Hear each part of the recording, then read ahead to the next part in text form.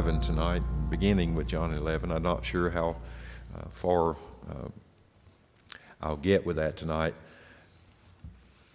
It's an interesting John is kind of concluding now the I am statements that he has. This is I think it's the last recorded sign that John speaks of in his narrative in the Gospel of John. There is one other, I think at the end of when Christ is in the garden and Peter takes off Malchus's ear, which recorded that Jesus heals his ear. But outside of that, this is the kind of the last sign in the Gospel of Gospel of John. So John has been making the case for Christ ultimately. I was wanting to say for the deity of Christ, because he is very, very strong in regards to talking about the deity of Christ, but he also doesn't exclude his humanity. In this particular narrative, in regards to Lazarus and the raising of Lazarus, you see both of those at work. So I don't know how far I'll get, but I just want to talk tonight a little bit about the context of it, those persons who were involved, the places, and then the circumstances that are leading up to what I would call the gateway to glory. We don't often think, we ought to, but we don't think often that times of despair and distress are providentially some of the most wonderful times to behold the glory of God. And there's nothing more striking and distressing than the death of someone that we love, or the dying, or the approaching of death of someone we love. And sometimes we feel as though in those moments God is absent, but it may be, in this case it certainly was, that God's glory was about to be revealed in a very powerful way, and it may be true in our lives as well. So let's read at least verse 1 through 16. I may read further as we go, but let's begin there in verse 1. Now a certain man was sick, Lazarus of Bethany, the village of Mary and her sister Martha. It was the Mary who anointed the Lord with ointment and wiped his feet with her hair, whose brother Lazarus was sick. So the sisters sent word to him, saying, Lord, behold, he whom you love is sick. But when Jesus heard this, he said, This sickness is not to end in death, but for the glory of God, so that the Son of God may be glorified by it. Now Jesus loved Martha and her sister and Lazarus. So when he heard that he was sick, he then stayed 2 days longer in the place where he was. Then after this, he said to the disciples, Let us go to Judea again. The disciples said to him, Rabbi, the Jews were just now seeking to stone you, and are you going there again? And Jesus answered, Are there not 12 hours in the day? If anyone walks in the day, he does not stumble, because he sees the light of this world. But if anyone walks in the night, he stumbles, because the light is not in him. This he said, and after that he said to them, Our friend Lazarus has fallen asleep, but I go so that I may awaken him out of sleep. And the disciples then said to him, Lord, if he has fallen asleep, he will recover. And now Jesus had spoken of his death, but they thought that he was speaking of literal sleep. So Jesus then said to them plainly, Lazarus is dead. And I am glad for your sakes that I was not there, so that you may believe. But let us go to him there. Therefore Thomas, who is called Didymus, said to his fellow disciples, Let us also go, so that we may also die with him. So I'll stop there for the time being. So I just want to look, as I said tonight, at the persons involved here. Obviously, not the main character, but one of the main persons is Lazarus himself, which is really kind of an abridged name of Eleazar, which means God has helped. So I thought it was quite significant that that's the name of Lazarus, because God is going to help in an extraordinary way here. It's interesting, John's writing much later in his gospel, so even when he mentions later about Mary anointing Christ's feet with her hair, that's a story that's already been communicated in the other Gospels, which came earlier, and so John refers to Mary that way as well. So it is known that Lazarus and Martha and Mary were really close and intimate friends of Jesus. Jesus, it says here, loved them. So it was interesting to me as well that they say of him in verse 3 and verse 5, the sisters say, Jesus or Lazarus, whom you love. So they are recognizing the love of Jesus here. And I just thought that was significant because theologically and conceptually we would say Jesus is love. Jesus loves us. We sing the song even from little children, but they're testifying here, and it struck me because their testimony of his love for Lazarus to me was is an indication that the love of Christ for Lazarus was manifest. He showed his affections for Lazarus. He loved Lazarus. So that's who we're speaking of here.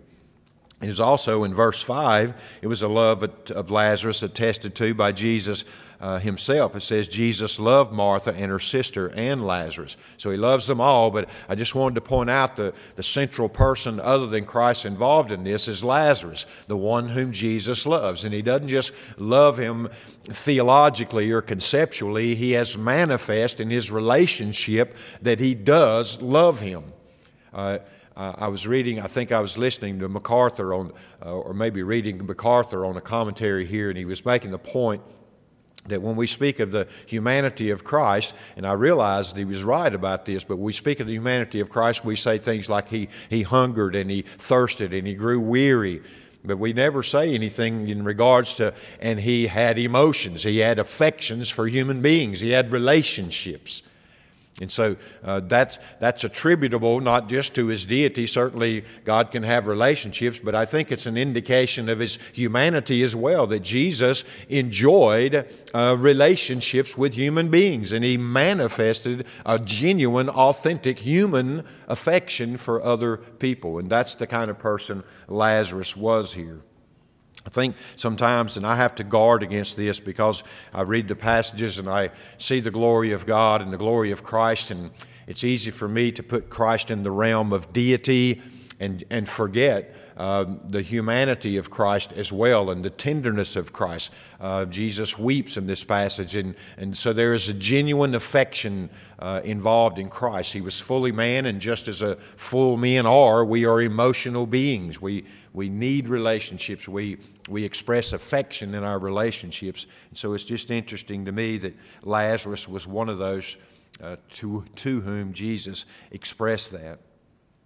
Another person involved in this, obviously, is Mary. Verse 2 there, she mentions her in verse 2. It was the Mary who anointed the Lord with ointment. As I already said, the story's already been recorded in the Gospel. John includes that as an identifying mark. And so his readers, by the time John wrote his Gospel, would have recognized, well, that's the Mary that Matthew wrote about or Luke wrote about.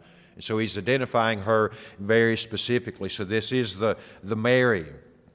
She's the one who did that, but she's also, and they would have known this, she's also the one who sat at the feet of Jesus while her sister Martha was busy. And you remember, Jesus says of this Mary that she has chosen that good part which shall not be taken away from her. And then he kind of mildly and lovingly rebukes Martha because she's busy about many things. And Mary had the good sensibilities to understand that Christ was here, and there was nothing more critical and more important in that moment than sitting at the feet of Christ and communing with Christ. That's this Mary. That's who's involved here. She chose that good part. It's interesting that she stays in the home later on when we see this narrative unfolding, and Martha goes to Jesus. So Martha's always the one acting upon impulse or acting upon her feelings. Mary seems more contemplative. So that's the Mary who's involved here. And I've already mentioned Martha in verse 1 and 5. It mentions her.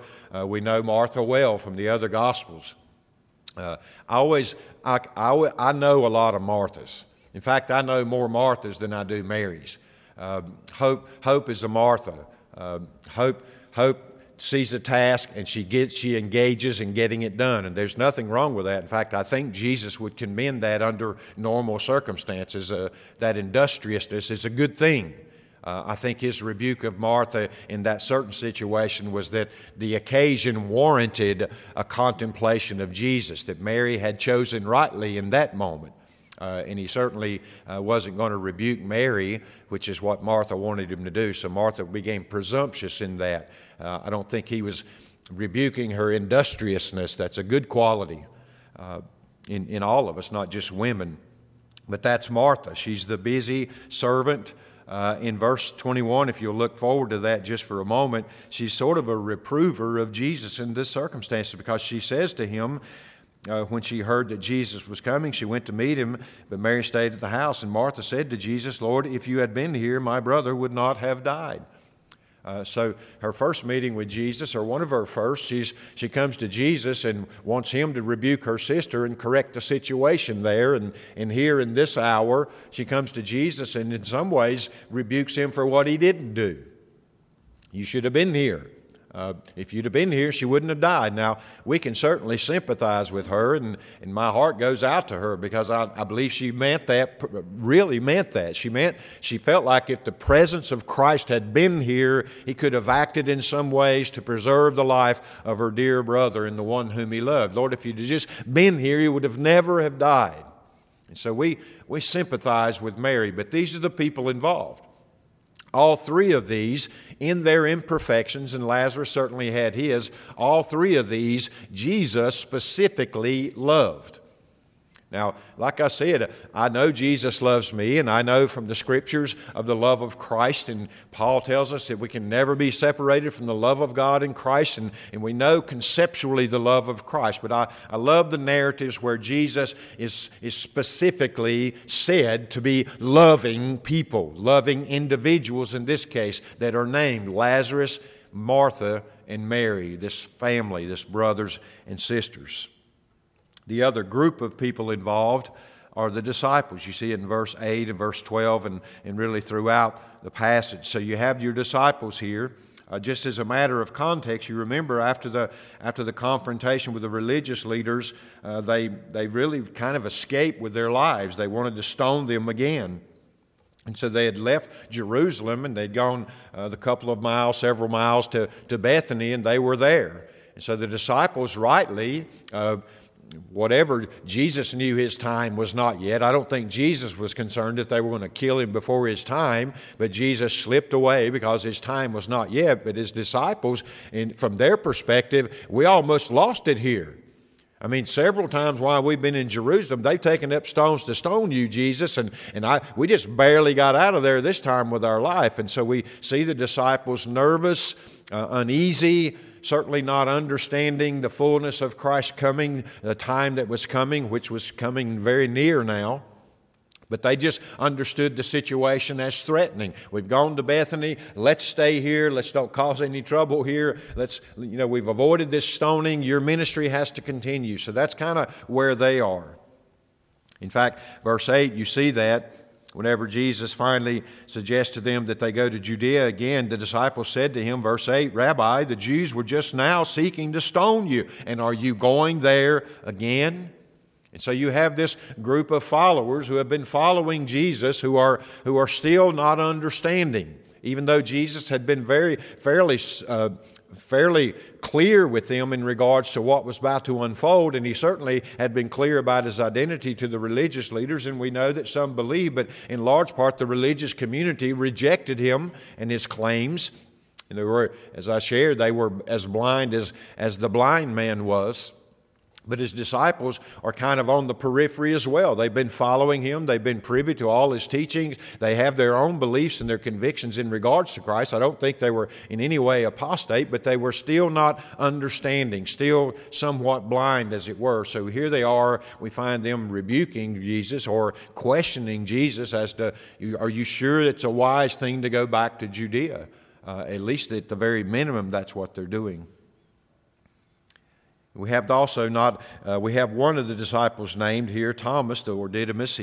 We call him Doubting Thomas, but here his faith is commendable. I think he says to them later on in this verse 16, "Therefore Thomas, who is called Didymus, said to his fellow disciples, 'Let us also go so that we may die with him.'" So the disciples seem fairly convinced that if Jesus returns to Judea, things are not going to go well, that his time is going to be exhausted. But rather than abandon him and let their fear drive them away from him, Thomas, I think, speaks for all the disciples and says, "Well, if he's going, let us go and let us die with him." It's striking to think that later on, when Jesus does die and is resurrected from the dead, it's this same Thomas who is not quite sure that that really is Jesus. And Jesus even graciously accommodates his doubt and says, look, thrust your hand into my side. See, it is me. It is me, Thomas. Do not doubt, but believe. And so that's this Thomas. So these are the persons involved here. Farther on, there'll be the religious leaders and others involved, and the crowd standing around as well. But the primary central character of this narrative is the person of Jesus. Don't ever overlook that, because we can be quite impressed with others in this narrative. In fact, the people were so impressed that Lazarus was eventually raised from the dead that whenever they began to plot how to kill Jesus, they wanted to take him out too. But this was a pretty massive miracle. There were lots of people who had gathered around. Apparently Martha, Mary, and Lazarus were fairly well known in their community and well liked, apparently. So there was a good crowd of people. So some people estimate up to 100, maybe even 1,000 people bore witness to what's about to happen in this raising of Lazarus. We also know that this event is going to set in motion more than just a desire to silence Jesus, but an actual plotting to silence him permanently. So this is really going to activate the blindness that's already been expressed by the religious leaders in Jesus. This is going to actually agitate them to the point of becoming murderous. And so this is a significant event, and the central character in all of that is Jesus Christ. Notice just the words of Christ from this narrative. In verse 4, whenever he learns that Lazarus is sick, Jesus says, this sickness is not to end in death. I like the phrasing of that. The end of this is not death. It is the glory of God. Now, we know that Lazarus one day was going to die, and the glory of God would be there as well. But he's speaking here of this sickness. It is reported that Lazarus is sick, and Jesus says very clearly, the end of this sickness is not death. The outcome of the sickness is not going to be death. So they might have said, well, God's going to be glorified, and you're going to go heal him. He didn't say that. He just says the end of the sickness does not result in death. What he's going to do is display the glory of God, and that's all he says at this point. This sickness is not to end in death, but for the glory of God, and secondly, so that the Son of God may be glorified by it. So two things happening there. Jesus says the reason the sickness is not going to end in death, whatever is going to interrupt that course of events, is for the glory of God, and so that the Son of God might be glorified by it. And so the glory of the Son of God is related to the glory of God, Father, Son, and Holy Spirit, the Godhead as well. So Jesus is the central character of this narrative. In fact, he lays down what is about to unfold there. When I read stuff like this, by the way, in the Bible, I always ask myself, if I'm there, what if I just at that moment say, okay, I'm going to suspend whatever anticipated outcome I have, and I know what the outcome of sickness is, particularly serious sickness. It's always death. I know that. That has been my experience. It's been the experience of all the people that I know. But upon the word of Christ, I am going to suspend anticipating death, and I'm going to rather say, okay, I'm looking now for the glory of God. I wonder why we don't think more often that way. Because Jesus, the one central character of this narrative, has the power, has the authority here. He's already said to lay down his own life and to take it up again, and that he has been given that authority by the Father. Well, if he has authority over his own life, perhaps he has authority over all life. And so I'm going to suspend what I anticipate in my flesh and see what glory will be revealed here. I think I would have a lot more fruitful Christian life if I believe God over my senses and over my experience and over my expectations and just trust Him. The next thing he says in verse 5, as the narrative continues to unfold, and he heard that he was sick, he stays 2 days longer in the place, and then finally in verse 7, he says to his disciples, let us go to Judea again. Again really is in anticipation of what they've already said, or in response to what they've already said. They know, Jesus knows, that they took up stones and were wanting to kill him when he left Judea from Jerusalem area. And so he reasserts to them, I'm going back there. I'm going back there. I don't remember who said this, but I'm wanting to say A.W. Pink, but I read a quote one time that says, you are immortal until you fulfill the Lord's purposes for you in the world. You are immortal. No enemy can take you out. You can't even take yourself out. You're immortal until you fulfilled the purposes of the Lord. And Christ knew this. And so Christ wasn't concerned about going back into the lion's den. In fact, I think he understood that his time was drawing near, but it was not yet come. He had a task to do that he had of the Father, and he was immortal until that task was completed. Therefore, we are going back to Judea, after having delayed 2 days, by the way.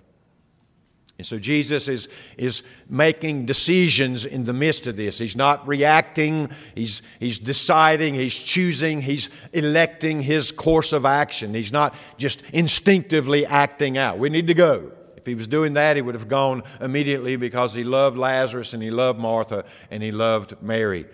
But Jesus, what motivates Jesus is the display of the glory of God, not the accommodations of the desires of human hearts, because they are finite and they are sometimes wrong desires. Even they may be right desires, but their expectations are wrong in many ways. Jesus is not motivated by the desires of human hearts, but by the glory of God.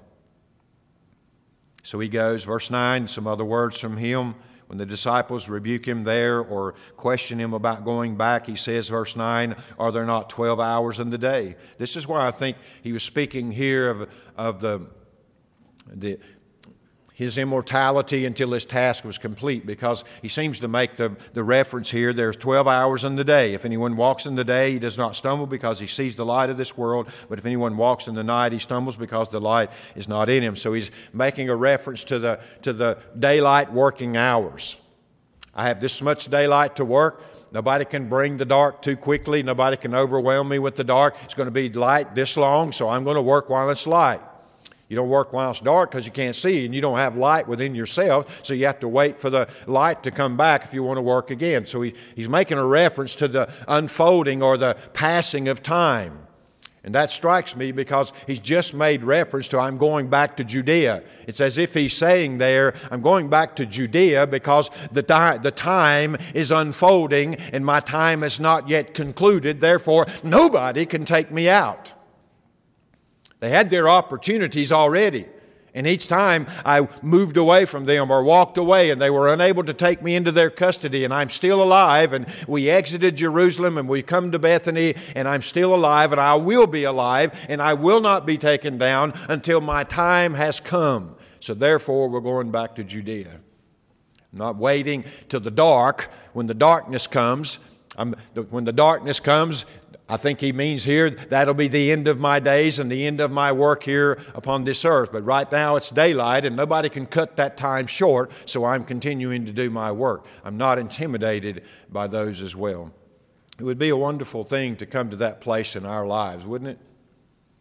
To live your life in such a way as that God, that you knew that your time were in the hands of God and that your life was literally immortal until the purposes of God for you had completed, and at the end of which He would bring you into His presence. So what would you have to lose? You would live your life to its fullest without the fear of losing a life, which the Scriptures say we have been in bondage to all of our life through sin, the fear of death.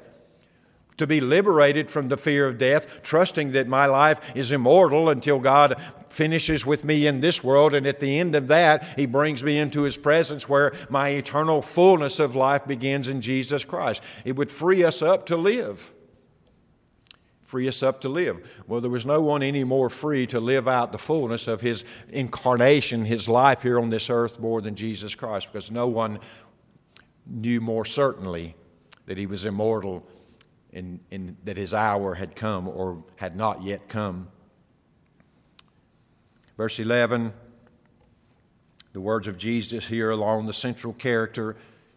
He said this to them. And then after that he said to him, our friend Lazarus has fallen asleep, but I go so that I may awaken him out of sleep. I don't think Jesus is being tricky with words here. I think in the context of what Christ knew was about to take place in the life of Lazarus, he knew that he is essentially asleep. You've heard me say before, sleep is something from which you arise. If I say I'm going to sleep tonight, I wouldn't say I'm dying, I'm going to sleep, because I have every expectations of awaking in the morning. So I don't go to bed tonight and say, good night, Hope, I'm dying. I say, good night, I'm going to bed, I'm going to sleep. See you in the morning. And she understands when I'm asleep that there's the expectation that she will see me again in the morning. I'm not dying. I'm temporarily resting until I rise again the next morning. And Jesus says of Lazarus, let's go to Judea. My time has not yet come. Fear not those who would try to take my life. They will be given that authority when that time comes, but this is not the time. We're going to Judea.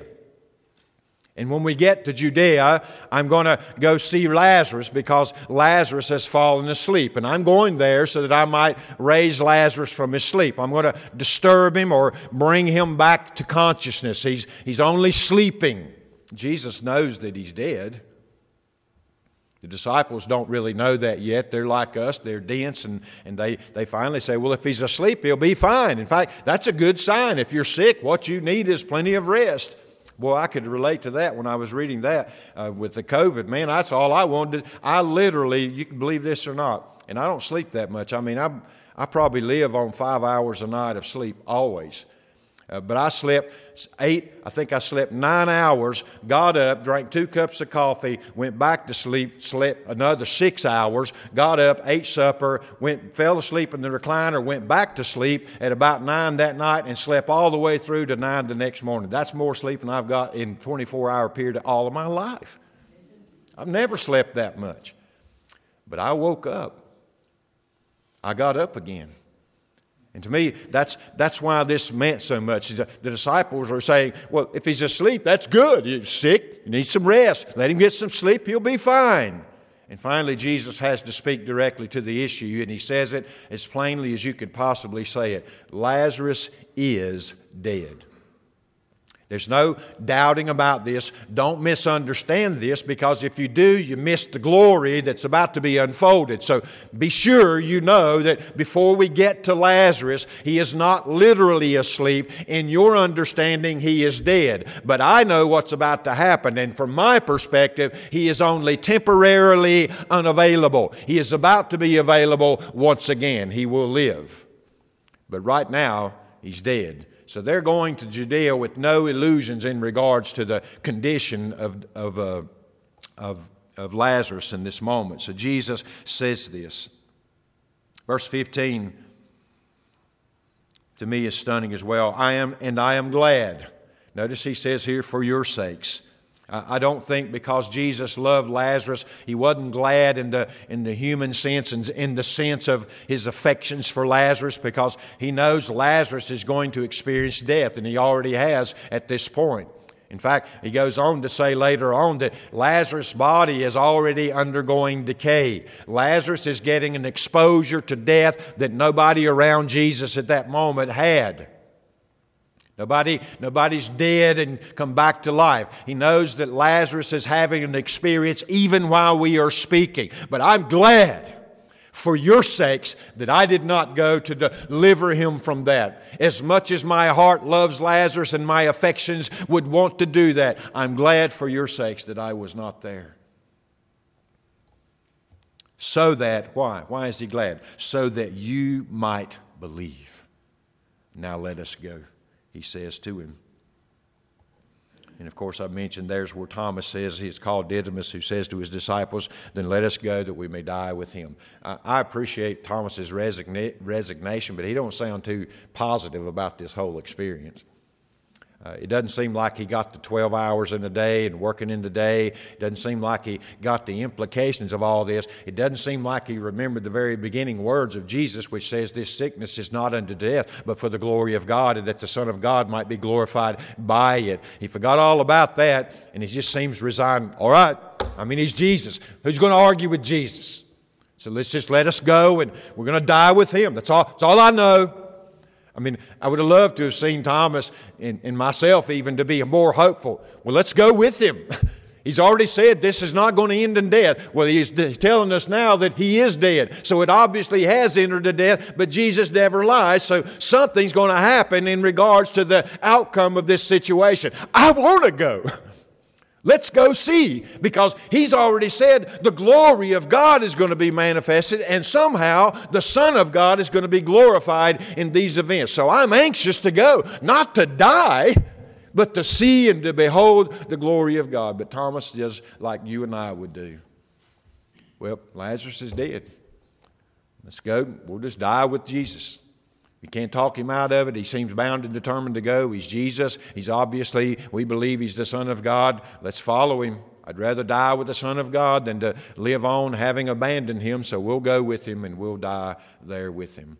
It's commendable in some way, but it's certainly not optimistic. So it tells me that Thomas or Didymus and the disciples, and even later on Mary and Martha, have no clue about what's about to happen, but Jesus certainly does. Just a quick word tonight about the circumstances here involved. Obviously, the main circumstance is that you have a man whom Jesus loved who is sick. We're not told what his illness is. We're not even told that it's terminal. The only implications we get that is serious is that his sisters apparently have seen enough to feel the urgency to send word to Jesus. So they send a messenger to Jesus to say, come quickly, the one whom you love is sick. So that's the circumstance. Lazarus is sick unto death, or he's very seriously ill. They don't know if he's going to die, but you get the impression that they think that if we can get Jesus here, he may not, because we know that he heals the sick. And he brings sight to the blind, and that he cleanses the lepers. We know he does these things. We've witnessed these things. So let's go get Jesus, get him here very quickly. That's the circumstance. So you have the urgency of these sisters who love their brother. You have their appeal to Jesus. Notice they say to him, Lord, but they have the appeal to Jesus on the basis of their convictions in regards to the love of Christ for Lazarus. We know you love him. We've seen you interact with him. We've seen your affections. We're not thinking conceptually about love or in a theological realm. We've witnessed your love for this man firsthand. Come and save the one you love. That's the foundation for their confidence in many ways of calling Christ to that situation. So that's their circumstances. He's sick. He has a brother and sister, or two sisters who love him dearly and who love Christ.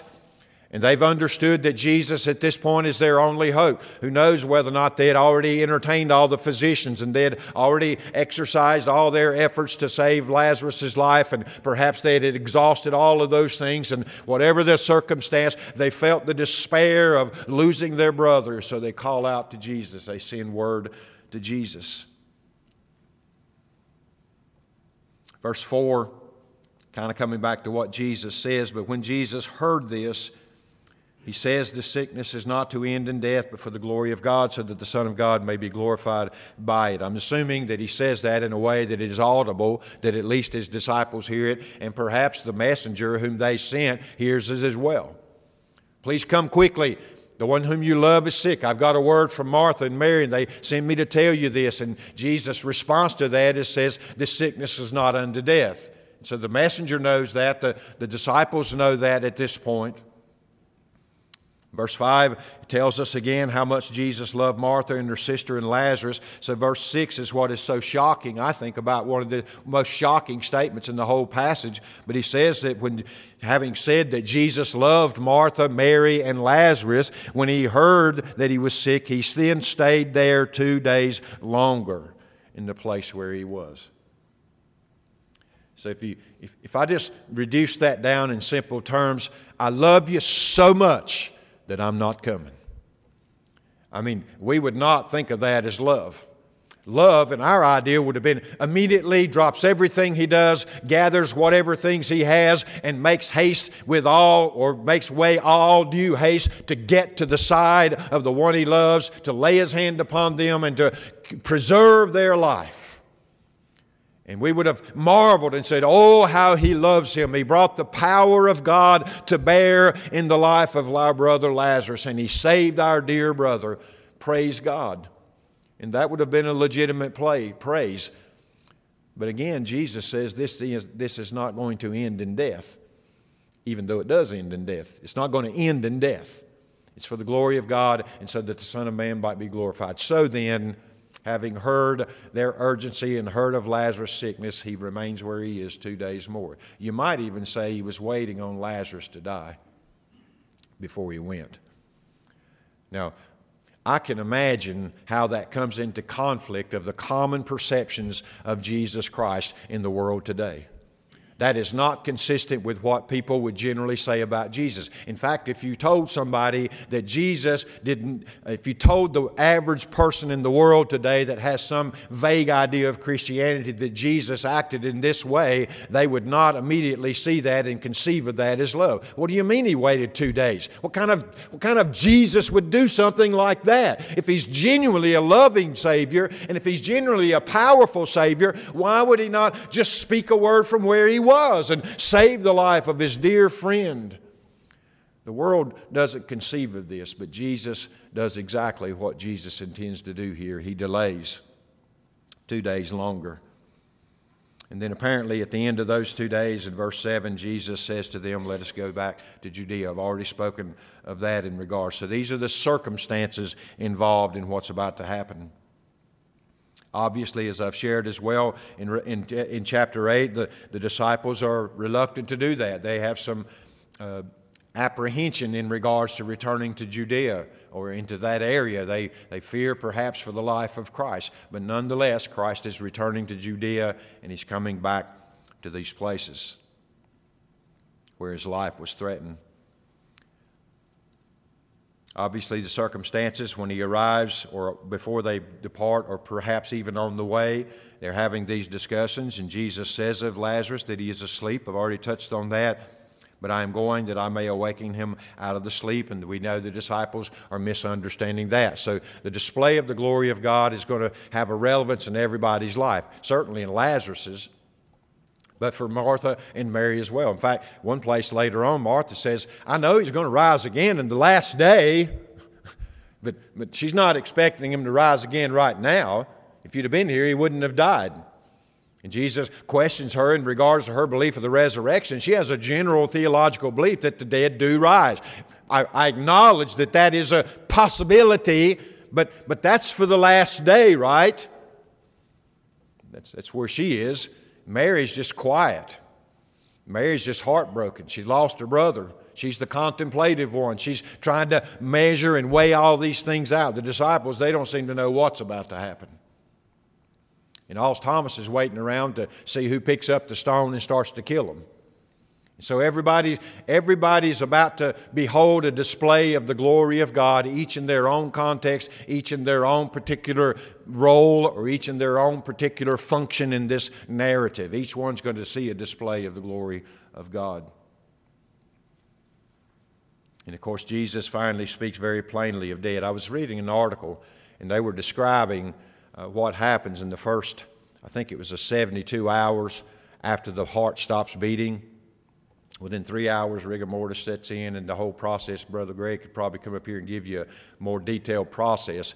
But the Scriptures are very, very clear in indicating he's been dead for 4 days. In fact, whenever they suggest opening the tomb, Martha feels compelled to tell Jesus, he's decaying. There's going to be a stench coming out of this tomb if you remove that stone. You understand that, right, Jesus? The body was well on its way to decomposition. In fact, had he not been anointed or covered in anything, the insects and all those things would have already been feeding on him in 4 days. Lazarus is dead. Make no mistake about it. Now, Jesus had raised others, Jairus, his daughter, and the young man in the funeral pyre, and as they were moving along, and they were all sort of a sudden thing there. And he'd raised others from the dead, but nobody had been dead 4 days. Nobody had already begun to undergo decay. Nobody had been raised in the audience of such a large group of people. Nobody had been raised in this way. And Jesus was about to do this. And he tells his disciples, I'm glad for your sake that I wasn't there. I'll probably come back to these verses and preach to these because there's a lot that I want to share.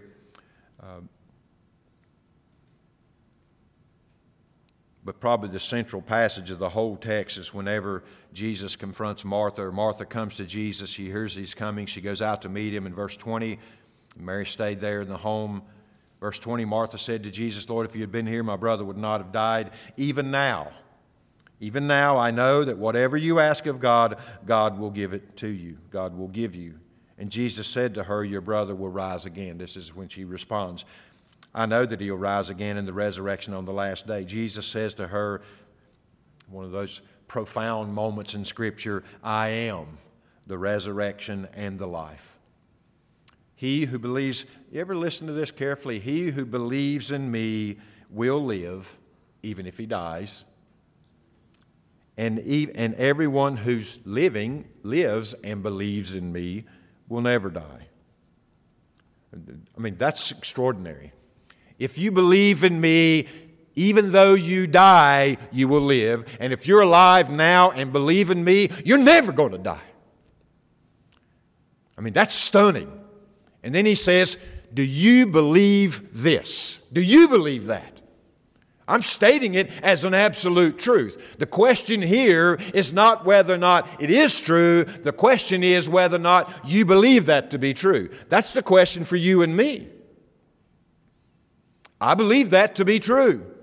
I absolutely am convinced by the Holy Spirit and the truth of Scripture that having believed in Jesus while I'm living, I will never die. Death is literally for me sleep because I have an expectation of rising again.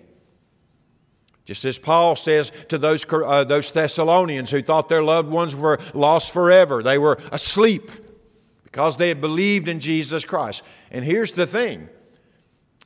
If I happen to die believing, then I will live again. So even if I'm living on and I die, I already know that I'll be living again. I will never die having believed in Jesus Christ. And if I have believed in Jesus Christ and die, don't worry about it. I'm still going to live. So death cannot overcome us who have believed in Jesus Christ. That's what he says. And then he turns directly to Martha, who has already said, I believe that whatever you ask, the Father will give you. I believe that there will be a resurrection on the last day. And he says, but do you believe this? That's what's critical to what's about to unfold. Because I'm asking you, do you believe it? And I'm about to show you that it's a reality. By the power to command dead men to come forth from the tomb. Do you believe this? And that's a critical question. She said to him, yes, Lord, I have believed. He didn't say that. She may mean that, but I have believed that you are the Christ, the Son of God, even he who comes into the world. So she's got that right. This is the Messiah. I believe that. But she still seems to stop just short of saying she believed what he just directly asked her, do you believe? Either that or she's summarizing her belief in what he just said by saying you're the Christ. It could be either of those, but I'm inclined to think that she's not quite sure about what he's just said, but I certainly believe you're the Christ. When she had said this, she went away and called Mary, her sister, saying secretly, the teacher is here and he is calling for you. I'm going to go to verse 34. And Jesus finally arrives, and he asked them, where have you laid him? And they said to him, Lord, come and see. And then there Jesus weeps, which I think is related to his love for Lazarus. He genuinely, authentically loved Lazarus. And Jesus knew what Lazarus was currently undergoing and enduring, and he wept. I've read some people that said he wept because he was about to call him back from the good place he was going. Maybe that's so. But I tend to think he wept here simply because he grieved for his beloved friend Lazarus, for what he was enduring in death. So the Jews were saying when they saw Jesus weep, oh, look how he loved him. Oh, Jesus loved him. But some of them says, could not the man who opened the eyes of the blind man have kept this man from dying? Yes. The answer to that is yes. The bigger question is, why didn't he? So Jesus, again, being deeply moved within, came to the tomb. Now it was a cave, and a stone was lying against it. And Jesus said to them, remove the stone. And Martha, the sister of the deceased, the practical Martha, said to him, Lord, by this time there will be a stench, for he's been dead 4 days. Now, there was a tradition among the Jews that believed that the spirit lingered around the body after death until the 4th day, until it finally departed away from the body. And whether that's true of a tradition or whether it was true in general, it seems that this is beyond that point. In the Jews' understanding, in their tradition, the spirit's already departed Lazarus' body. He's not lying in a cold tomb made of rock, carved of rock, swooning, as they often use in terms of Jesus' resurrection. He is dead. He is dead in the Jewish mind and even in the Gentile mind, 4 days dead. So Jesus said to them, remove the stone. Martha responds the way she does. In verse 40, Jesus said to her, did I not say to you that if you believe, you will see the glory of God? So you notice that that's to overcome her reluctance to remove the stone. Jesus, why do I want to remove the stone that the stench of my dear brother's decaying body would foul the air? And in response to that, he says, did I not say that if you believe, you're going to see the glory of God? That's to overcome her reluctance to open the tomb. Open the tomb! There's something here more glorious about to happen, and a display of the glory of God more critical to your well-being than the temporary stench of death. So remove the stone. And they did that. And of course, Christ prays, verse 41. So they removed the stone. Then Jesus raised his eyes and said, Father, I thank you that you have heard me. I knew that you always hear me. But because of the people standing around, I said it so that they may believe that you sent me. And when he had said these things, he cried out with a loud voice, Lazarus, come forth. Come forth. From the dead. 4 days dead, body decaying, insects perhaps already beginning to feed on the body of Lazarus, and all of that gets reversed by the power of the word of Christ. Simply the command, come out. Come forth from this grave. There is an authoritative voice speaking over the death, who is reversing the effects of death and calling you out from that death back into this life. That's power. That's authority.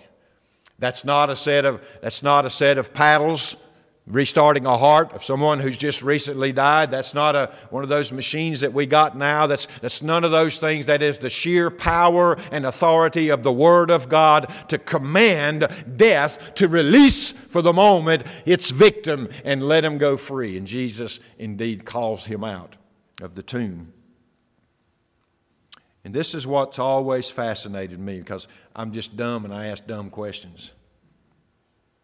The man who died came forth, bound hand and foot with wrappings, and his face was wrapped around with a cloth. Now, that's just always struck me. You've got the power to command life out of death itself, and he's still bound in grave clothes.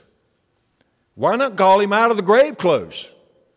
Why not say, Lazarus, come forth, shed the grave clothes, come out and be clothed in a white robe?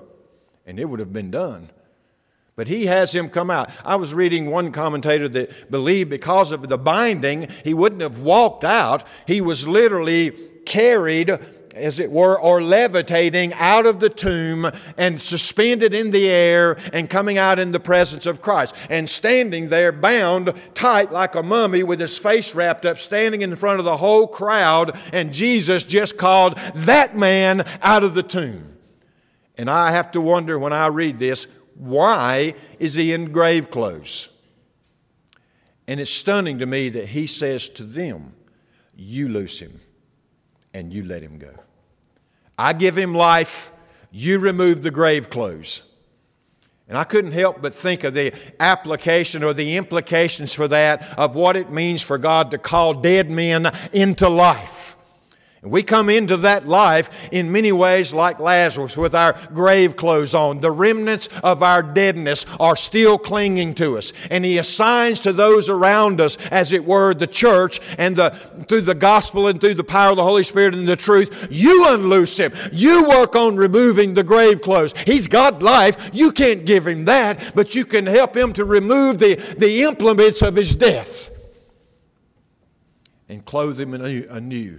And to me, that's one of the most remarkable parts about this whole narrative. It is glorious and certainly not beyond the power of Christ to call the dead to life. And He demonstrates that not only here, but in Jairus' case, his daughter's case, and the young boy who had died. And in my case personally, He called me from death unto life. But it's remarkable to me that He who has the power to remove all the grave clothes at once assigns the task to those around Lazarus.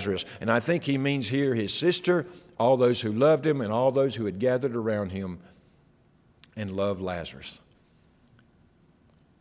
And so they began the work of removing the grave clothes of Lazarus. Don't you know that was an intimidating thing? I mean, you just saw a mummy called out of a tomb, and he's standing there suspended perhaps in air, and the Lord says, go over there near the mummy and start taking the cloths off the mummy. And as they took them off, I can't even imagine. I like to imagine that when they took the face cloth off first, and when they did, they saw a big toothy grin from Lazarus. You people won't believe what I just experienced. Oh, yes, we do, Lazarus.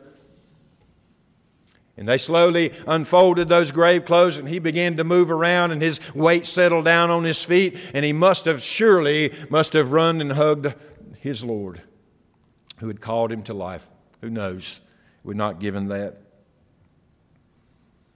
As a result of this, verse 45, therefore many of the Jews who came to Mary and saw what he had done believed in him. But some of them, even then, I thought about this, even when Jesus gives the parable about the rich man and Lazarus, which I don't think is this Lazarus. But even when he says that, and he's begging them to send somebody to warn my family so they won't come to this awful place. And Jesus says they have Moses and the prophets. Let them believe them. And he says there, they won't believe even though one be raised from the dead. He makes the reference there. And here you have some of these. They just witnessed Lazarus come forth from the tomb, having been dead 4 days, unclothed, the grave clothes taken off. They see that it is indeed Lazarus, the man who died 4 days ago, is now living and hugging his sisters and communing with Jesus Christ. And many people believed as a result of that. But then it said, verse 46, but some of them went to the Pharisees and told them the things which Jesus had done. The implication is that maybe they thought the Pharisees would believe, or maybe they thought that the Pharisees would be outraged, and they wanted them to know that. Apparently, look at this, verse 47. This is what I mean, that it kicked into high gear, this lust to kill Christ, to put Christ to death. Therefore, the chief priests and the Pharisees convened a council and were saying, what are we doing?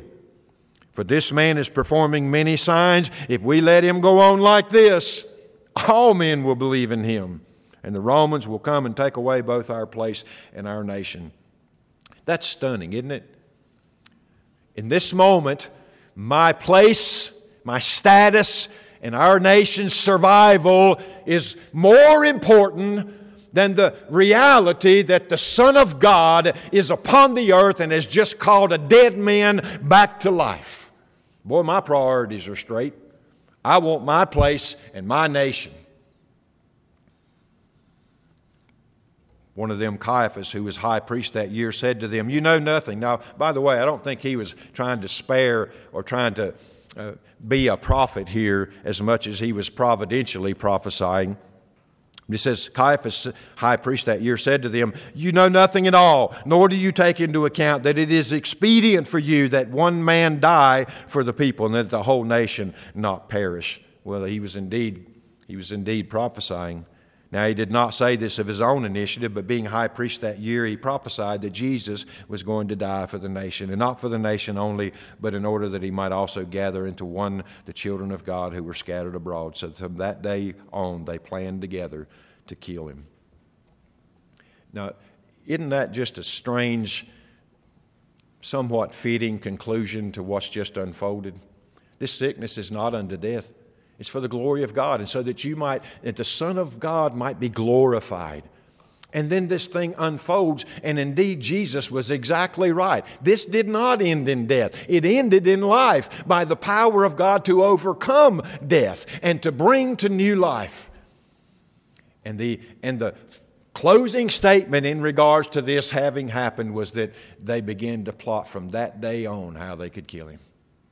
We cannot have this in this world, because this is a challenge to my status, to my place in life. And let me just say in a point of application, the resurrection of Jesus and his power to call the dead to life will interrupt your schedule.